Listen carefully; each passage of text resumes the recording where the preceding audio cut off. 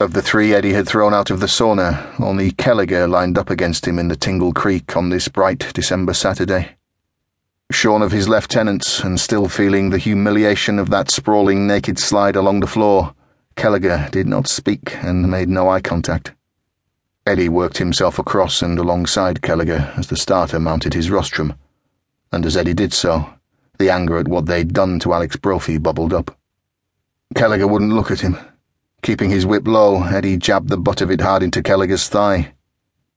"Come anywhere near me and I'll break your legs," Eddie said. Kelliger stared straight ahead. Kelliger's mount was a big black gelding called Midnight. He was second favourite at 11-4. Perliman was favourite at 13-8, and the others were poorly supported in the betting. Eddie thought back to Playload and Tibby Darbo at Cheltenham, favourite and second favourite. This was obviously Ivory's scheme: find a quality race where only two horses have a realistic chance and take the other one out. Not this time. Eddie promised himself that. Today would be payback for Cheltenham. Top-class 2-mile steeplechases are brilliant races to ride in. The horses are all athleticism and muscle and speed. 2 miles is the shortest trip in any UK jumps race, and these Grade 1 races were often run at a hell of a pace. Sandown offered the added bonus of 7 fences set close together down the far straight. One error there could lose a race. Eddie's confidence and focus as he pulled down his goggles convinced him he could not lose. The starter raised his flag. Many of the 20,000 people in the stands raised their binoculars.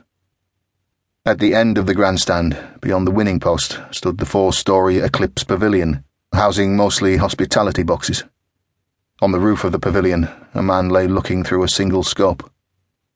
He wore white overalls, which helped camouflage him, though the paint around him was old and grimy. Beside him was a laser rangefinder, an altimeter, and a Kestrel wind meter. He looked through a single optic, a Schmidt and Bender scope with 16 times magnification. In the previous hour, the gunman had taken numerous readings.